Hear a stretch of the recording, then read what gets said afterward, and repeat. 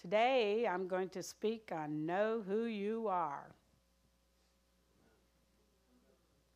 Have you ever tried to be something that everybody else wanted you to be? I know I have. So I'm going to use myself as an example. I don't suppose any of you want me to use you. Since I only know about myself, really, I'll use myself as an example. Anyway, in childhood, there's the parents' expectations. I was the firstborn, so I always had to behave to set an example for my brothers and sisters. And I had a relationship with God from a very early age.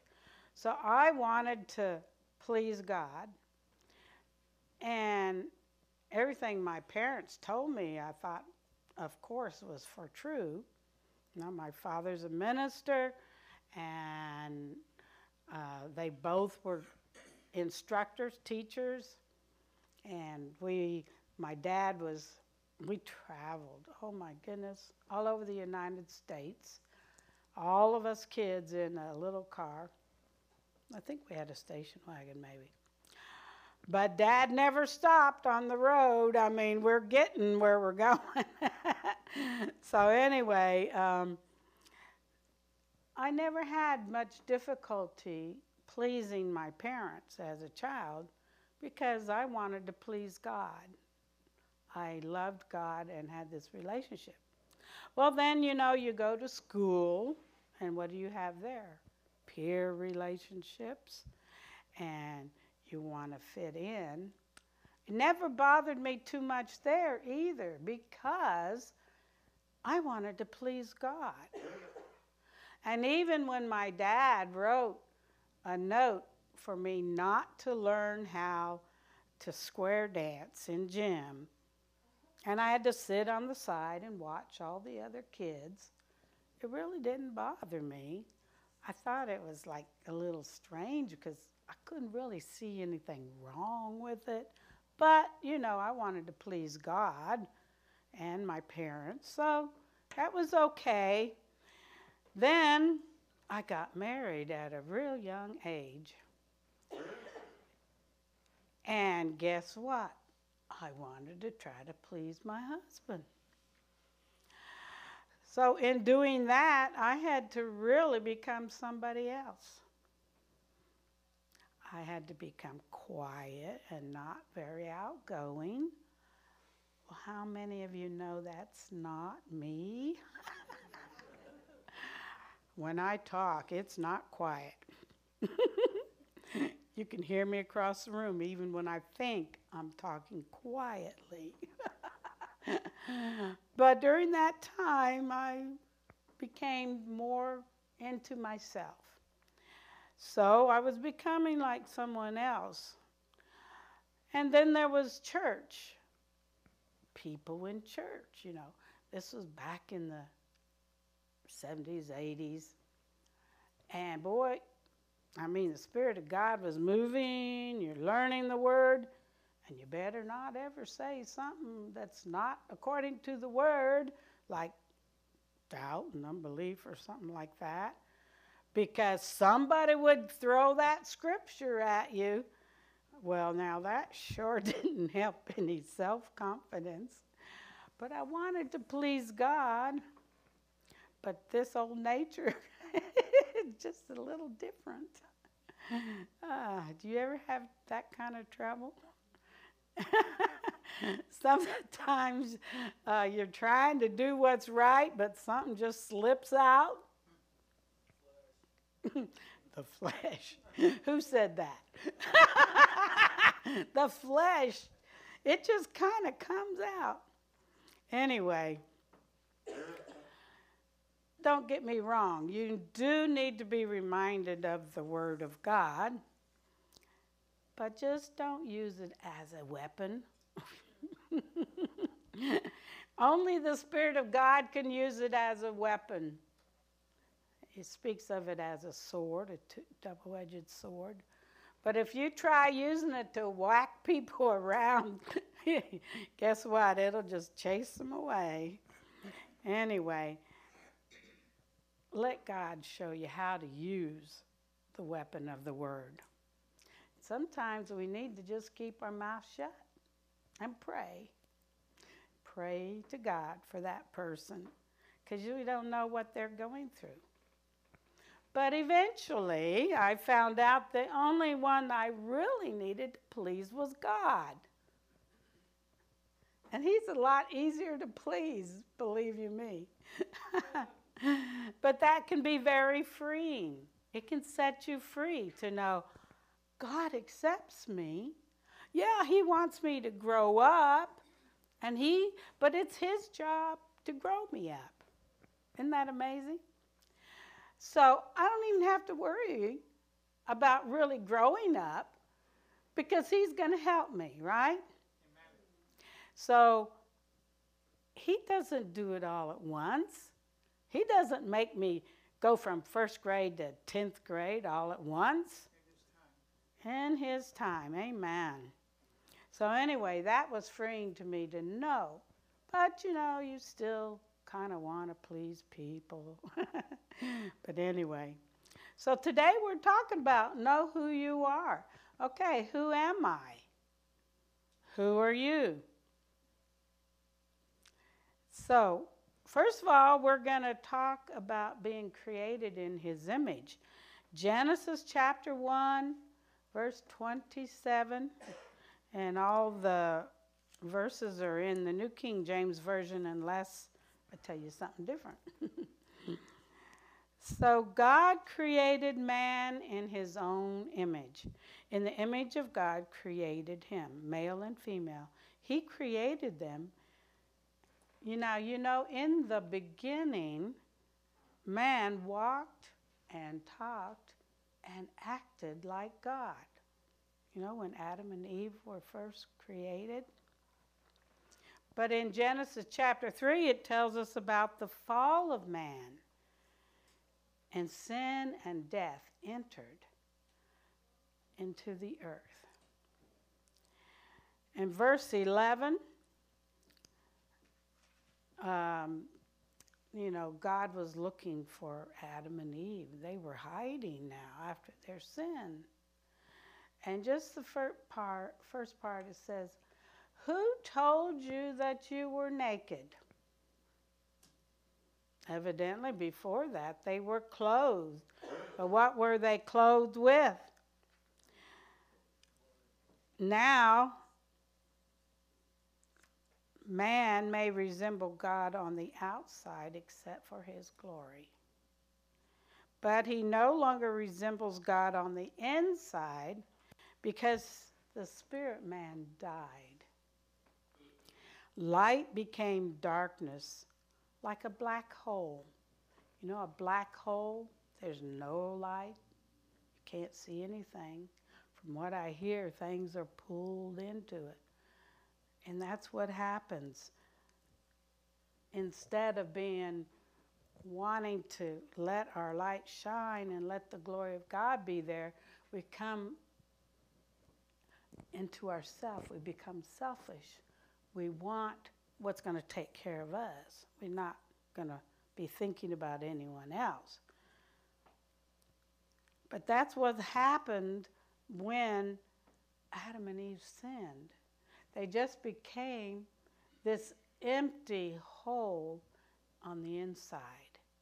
And the glory of God that shone out and covered them was no longer there. So they felt naked. They were naked. Of course, you know the story. They tried to cover themselves. It didn't work very good. When we try to cover up, it doesn't work very good. John 3, verse 3. Jesus answered him. We know he's talking to Nicodemus. And he said to him, most assuredly I say to you, unless one is born again, he cannot see the kingdom of God. Well, first of all, what's he seeing? He's seeing the glory of God. When we go into heaven, we're going to see the glory of God. But we are in the kingdom of God now once you are born again. And I can't go through all the scriptures. I love to, prove everything I say. But I'd be here for hours. So we'll just go with what we know, okay? So we cannot see the kingdom of God unless we are born again. So when we're born again, we again have the chance to be created in His image, both inside and outside. In the spirit world, they can actually see the glory of God emanating from you. So when you walk along the streets, guess what they see in the spirit world? They see you as a light just walking down the street. That's the glory of God, because He resides in you. The glory is light.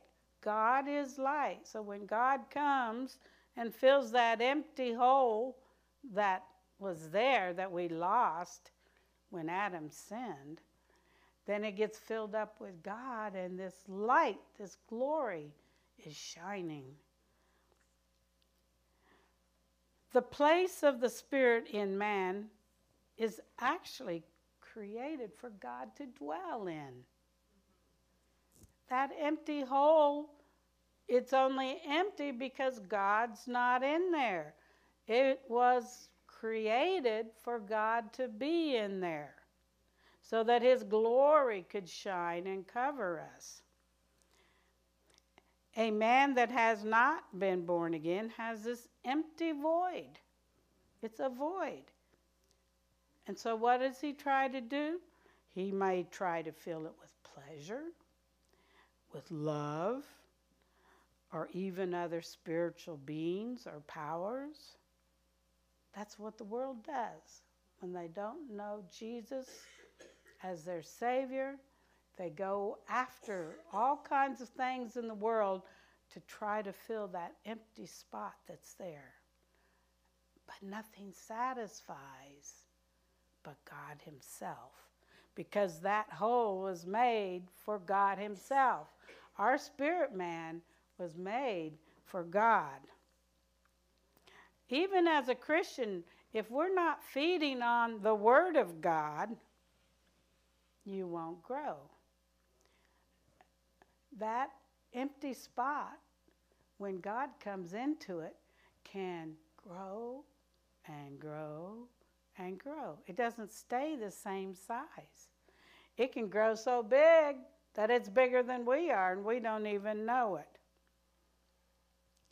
But it'll grow. And sometimes you can be so full of the presence of God, you feel you're going to burst.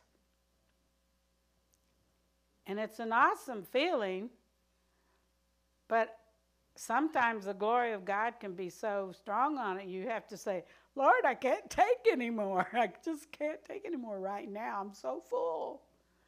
But why did He make us so full and so big? So we can touch others. He didn't make it just for us, right? He made it for us to become like Him and give of ourselves to Him. Well, what is God like? So we're going to talk a little bit about what He's like. And I cannot talk about everything about what God is like. It's going to take a lifetime for you to get to know what God is like. Because just as soon as you think you know Him, He shows up some other way to you. And you say, oh, okay, Lord. Well, we're going to go back to Genesis chapter 1 again. 1 through 3. In the beginning, God created the heavens and the earth. Now, the earth was without form and void, and darkness was on the face of the deep waters. The NLT says it was formless and empty. just like our spirits when we're not born again. It's just formless and empty, nothing there. And the Spirit of God was hovering over the face of the waters. Did you know that the Spirit of God hovers over you? Hovers over me? Why? God was going to create something. So God hovered over you. Have you ever felt the Spirit hovering over you? Praise God. He's getting ready to do something. Amen? So, God hovers over you to create you into what God wants you to be. Verse 3, then God said, God spoke something, let there be light, and there was light. We find in the rest of the chapter, everything God created, he said it was good. The light was good. Man was good. Everything was good. So when you're born again, your spirit goes from darkness into light, back the way he wanted it to be. So now we are again in his image, and by speaking words of life, God's words, we can change circumstances into light or good. God changed the circumstances. The earth was null and void, without form. But what happened when God spoke? Life came into it. Light came into it. So we can change circumstances in our lives that's happening to us by speaking the Word of God. So what happens if we're not speaking the Word of God? We're just emphasizing what's happening. And we all need to be reminded of this. I have to be reminded of it. If any of you heard Philip speaking over me, what did he say? He was reminding me to speak the word, the word, the word. Speak it, speak it. Okay. So what do you want to create? It's up to you. It's up to me. What do I want to happen in my life? Am I going to speak words of life into it? Or am I going to speak death into it? Keep on happening the same old way. Well, it does work. I can tell you by experience that it works. 2 Corinthians 4:6. For it is the God who commanded light to shine out of darkness, who has shone in our hearts to give the light of the knowledge of the glory of God in the face of Jesus Christ. I want to read it in the NLT. For God, who said, let there be light in the darkness, has made this light shine in our hearts so we could know the glory of God that is seen in the face of Jesus Christ. You know, when Jesus was transfigured, his disciples saw him with the glory of God on him. This is what God wants for us, to have that glory on us. Praise God. So we're going to read Colossians 1:15. He, that is Jesus Christ, is the image of the invisible God, the firstborn over or of all creation. The NLT says Christ is the visible image of the invisible God. We can't see him, right? He is invisible. But Christ is the visible image of the invisible God. He existed before anything was created, and is supreme over all creation. So we need to study the life of Jesus Christ, don't we? To know what God is like. Otherwise, how do we get to know what God is like? You know, the world makes up what they think God is like. They make their own gods. But if we truly want to know what God is like, we have to read the scriptures about Jesus. How did Jesus act? How did Jesus do? What did Jesus say? So it would be good to read all the in Him scriptures. You know, pastors talked about it. I think that little booklet is given in the newcomer's packet. So we need to read those and get to know who we are supposed to be like. Learn the personality of Christ. And by learning that, we learn the personality of the Godhead. He's there for us. He's not against us. Do you ever feel like someone or something is against you? Well, you know, the devil likes to make us think that God's against us sometimes. It just doesn't turn out the way it's supposed to. Well, it's not because God changed. His personality is the same. It has not changed. So then we need to go to Him and say, Lord, what is it? How come I'm not seeing you in the right light? And He'll show us. So we've talked about what is God like. So who am I to be like? Well, we know that's supposed to be like God. But I picked certain verses that I think we need to know specifically today. And nothing here is new. I don't think anything's new. But we're going to read these. Romans 6, verse 11. Likewise, you also reckon yourself to be dead indeed to sin, but alive to God in Christ Jesus our Lord.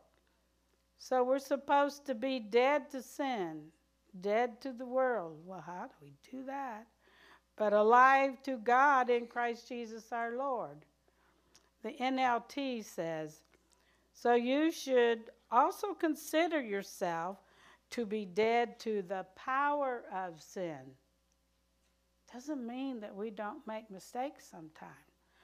But we don't have to be controlled by the power of sin. The power of sin will cause us to keep doing that over and over and over, right? And you do this one thing wrong, and then there's another thing that comes along. You fall trap for that. No, we do not have to be under the power of sin. We are dead to the power of sin and alive to God through Jesus Christ. Jesus Christ did not allow sin to have power over him. And when we're born again, we don't have to let sin have power over us. So what? It's been happening forever and ever and from generation to generation. That doesn't mean us. We're new. We're brand new in Christ, right? He set us free from that. No longer are we bound by sin unless we let it. You see, even after you're born again, you still have a choice. God made man with a free will, a choice. So Romans 8, we're going to read verses 1 through 4. There is therefore now no condemnation to those that are in Christ Jesus, who do not walk after the flesh, but according to the Spirit. For the law of the Spirit of life in Christ Jesus has made me free from the law of sin and death. I'm free. Free. For what the law could not do, in that it was weak through the flesh, God did by sending his own Son in the likeness of sinful flesh on account of sin. He condemned sin in the flesh, that the righteous requirements of the law might be fulfilled in us, who do not walk according to the flesh, but according to the Spirit. So now we're going to read it in the NLT. So now there is no condemnation to those who belong to Christ Jesus. Amen? I belong to Christ Jesus. So there's no condemnation for me, right? Because I'm made in the image of Jesus. I'm made in the image of God. So there's no condemnation. Each one of us is made in the image of God. And because you belong to him, the power of the life-giving Spirit has freed you from the power of sin that leads to death. You know, when it talks here about the power of sin leading to death, it's talking about death in the sense of what we've allowed that sin to do to us. It's not talking about death losing our salvation, but our rights and privileges are slowly dying if we continue to sin. But God helps us so that we do not sin. Amen? He reminds us. The Holy Spirit will tell you. He'll let you know if you're starting to do something that's not right. So do we listen or do we ignore him? We have that ability. Verse 3. The law of Moses was unable to save us because of the weakness of our sinful nature. See, keeping the whole law, we couldn't do it. We had to rely on ourselves. We weren't born again. So God did what the law could not do. He sent his own Son in a body like the bodies we sinners have. And in that body, God declared an end to sin's control over us by giving his Son as a sacrifice for our sins. Amen. If you can't shout over that one, you're dead. I have to get like Philip and say, hey, did somebody die in here? I don't think he used those words, but those are mine. Come on, have a little life. We're alive in Christ. Amen? Okay, where was I? Verse 4. Am I on 4? Okay. He did this so the just requirement of the law would be fully satisfied for us, who no longer follow our sinful nature, but instead follow the Spirit. Because he gives us the ability to follow it. If we're trying to do it in our own strength or in the flesh, we'll fail. But praise God, there's the verse that says, okay, if I sin, I can come to God and ask forgiveness. And what does it? You're right. What does he do? He forgives us immediately. Does he say, well, I'll let you think about that for a while, and maybe 2 weeks I'll forgive you? You just suffer a little while. Nah, he's not that kind of a God, is he? He forgives us right away. And right away we can continue doing what we know we're supposed to do. We don't have to grovel around and say, oh, woe is me, I did this. No, that's just giving Satan more power. The law is good, but because man was in the flesh and not born again, he could not measure up to the law and become righteous. There's no way by trying to keep the law could he become righteous. But praise the Lord, we can now by following the Spirit of God. Jesus Christ makes us righteous. Amen? Right away, we're in right standing with God. Colossians 3:15, we're going to do this one in the Amplified. And let the peace, which is soul harmony, which comes from Christ, rule or act as umpire continually in your hearts, deciding and settling with finality all questions that arise in your minds. In that peaceful state to which, as members of Christ, one body, you were also called to live. And be thankful, appreciative, giving praise to God always. Let the peace of God rule your hearts. If in your spirit you are totally unsettled and you are not at peace, something's wrong. And you come to God and say, God, sometimes you'll know it anyway, what it is. But if you don't, ask him, why am I feeling anxious inside of me, Lord? What's going on here? And he will help you. And that peace of God will lead you in the path that you're supposed to go.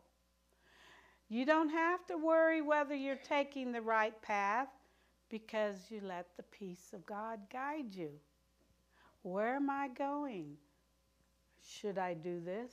Should I do this? If you're getting a stop sign on the inside, you know that's the wrong way. Don't go that way. Even if you think, oh, well, I have done this and so now I'm committed. No, if you don't have peace, repent of it and go God's way. He'll show you the right way. Amen? Matthew 18, verses 19 and 20. Again, I say to you that if two of you agree on earth concerning anything that they ask, it will be done for them by my Father in heaven. Amen.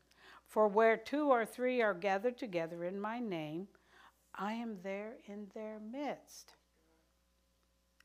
Now, the emphasis here is on agreement, unity, harmonizing, blending together.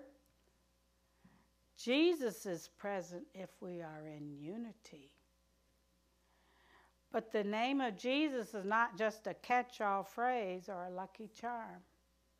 You can't just come together and say, oh, in Jesus' name, do this, do that, do that. If you are not in unity with one another, you can say Jesus all you want, and it's not going to work. You know, in some cultures and countries, they'll use the cross. Oh, if I just use the cross, I wear the cross, the devil won't come after me. You can't come after that cross. Well, that's just a lucky charm. It doesn't work. It won't work. The devil will just laugh at you because you don't know who you are. And if you're sinning and not following after God, then you have no rights to the name of Jesus. But the name of Jesus is powerful. And when you're in unity and when you're together as a corporate body and you're all in unity, man, what things can happen. The devil doesn't want to stay around when he sees a group like that. He may try. Somebody might let him in, but guess what? You start praising and worshiping God together in unity, and you lift up the name of Jesus, that devil's going to run. Amen. Do you believe that? All right. Praise God. Matthew 14:14. And when Jesus went out, he saw a great multitude, and he was moved with compassion for them, and he healed their sick. Over and over in the scriptures, you will find that Jesus was moved with compassion, and he healed their sick and provided for their needs. What are we supposed to do? We're supposed to be moved by compassion, moved by love. Amen. So what did Jesus tell us to do? A couple more verses here. John 13:34 and 35. A new commandment I give to you, that you love one another as I have loved you, that you also love one another. Amen. By this all will know that you are my disciples, if you have love for one another. Well, what do you think the world thinks if they come into your congregation and they just see people bickering? You know, you can feel that in the spirit when people are bickering and they're not really in unity. You can feel that. Have you ever walked into a place where a couple's just been arguing and fighting, and it just, you can feel it in the air? Well, that's not what we want for people to feel and sense. We want them to feel the peace of God that passes all understanding, the love of God that's just emanating out from us. Amen? We want the Spirit of God to be moving in and through us. So that's how they're going to recognize us, by our love for one another. John 15:9 through 12. As the Father loved me, I also have loved you. Abide in my love. If you keep my commandments, you will abide in my love, just as I have kept my Father's commandments and abide in his love. See, Jesus did what the Father did. He had to abide in God's love in order to do the work that he did on the earth. Verse 11, these things I have spoken to you, that my joy may remain in you. He wanted us to have joy. And that your joy may be full. What happens when your joy is full?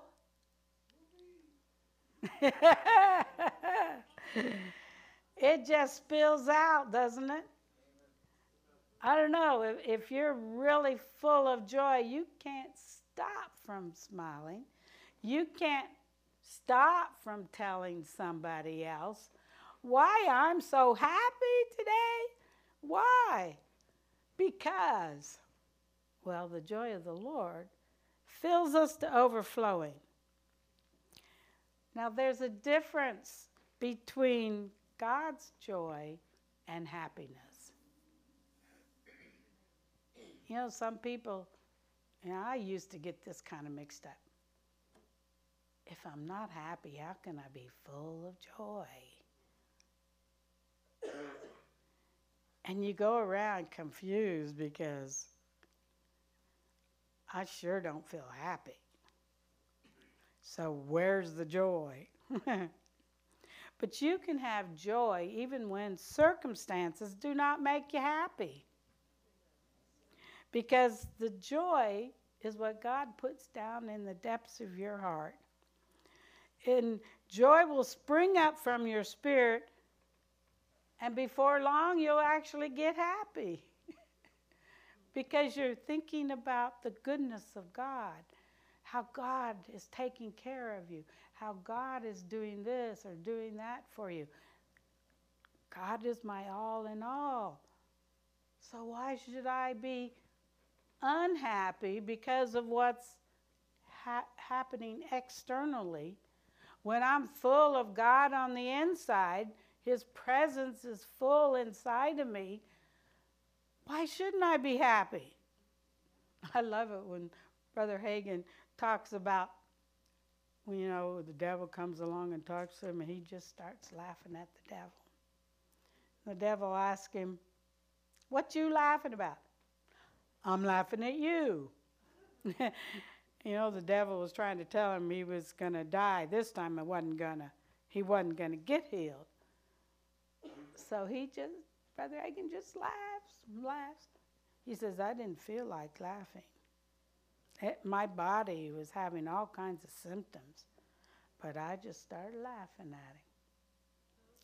And after 2 or 3 times of the devil just, you know, "What you laughing at?" "I'm laughing at you." And before you know it, he finally started really laughing. I mean, it wasn't an effort to laugh because the joy of the Lord just sprung up within him. And that's what God wants, and it gives us power. The joy of the Lord gives us power. It'll spring up from within our spirit. We don't have to pretend. You know, sometimes we have to start in the flesh, so to speak. We laugh, you know, even because we're not really happy, but, you know, I'm going to laugh. But eventually, if you're laughing for the right reason, the joy of the Lord will become so strong in you that it's going to break those barriers, whatever's happening there. Verse 12 says, "This is my commandment, that you love one another as I have loved you." Jesus has some parting words. In Mark 16:15 through 18. And he said to them, "Go into all the world and preach the gospel to every creature. He who believes and is baptized will be saved, but he who does not believe will be condemned." You know, you can't just parrot some words. You have to believe. "And these signs will follow those who believe." If you really believe, these signs are going to follow you. So check up on your believing. Okay, "In my name they will cast out demons when the occasion arises." I mean, if a demon's not there, don't go looking for one. Amen? Praise God. "In my name they will cast out demons. They will speak with new tongues. They will take up serpents, and if they drink anything deadly, it will by no means hurt them. They will lay hands on the sick, and they will recover." So there's no way. I'm not going to try to preach on every item in this thing, but I'll touch on the laying on of hands. Jesus is our example. He had compassion and love when he ministered to the sick. He was in unity with the Father, and he only did what the Father told him to do. So don't think you can just go into the hospital and pray for every person, unless God tells you to do something like that, you're going to fall flat on your face, right? You have to be led by the Spirit of God. Notice that when hands are laid on the sick, it says they will That's no ifs, ands, or buts. They will recover. Recover can mean over a period of time, right? It doesn't mean that it happens instantly. Sometimes it happens instantly, and sometimes it happens over a period of time. So what do? We keep believing. If we stop believing, what happens? I didn't move. If we stop believing 2 or 3 days out, 6 months out, then what happens? We just nullified our faith. Jesus never stopped believing. When he spoke it, he believed it. Now we have a new nature or personality. God has created me and you to be unique. There's not one person the same as the other, is there? Not even twins are the same. We are to be like Christ, but all of us together make up the body of Christ on the earth. Some traits you're born with, but God wants us to fine-tune those traits and wants us to become more like Jesus. We are not to try to be like somebody else. We are free to be ourselves, but not follow after the flesh. We're to follow after Christ. We have to be confident in who we are. Confident. You have to be bold. I know who I am in Christ. And if you know who you are in Christ, you can overcome anything. Because the greater one lives in you, right? We have to be confident in who we are, or Satan will know that we're bluffing. And guess what? He doesn't have to obey us if we're bluffing. God needs all of our different personalities to bring in the harvest for the kingdom of God. He needs each and every one of us. We each touch someone a little bit different. It can be very freeing to know we don't have to be like somebody else. When ministering to someone else, we're to be like Jesus, and he was all things. We are to be compassionate and loving and bold. He never backed down on anything. The Holy Spirit is there to help us. Ask him for his help. Listen and do what he tells you to do in every circumstance, because each one is different. If you're laying hands on someone, you don't do it the same way every time. You better listen to the Holy Spirit if you want results, because God knows what will work for that person.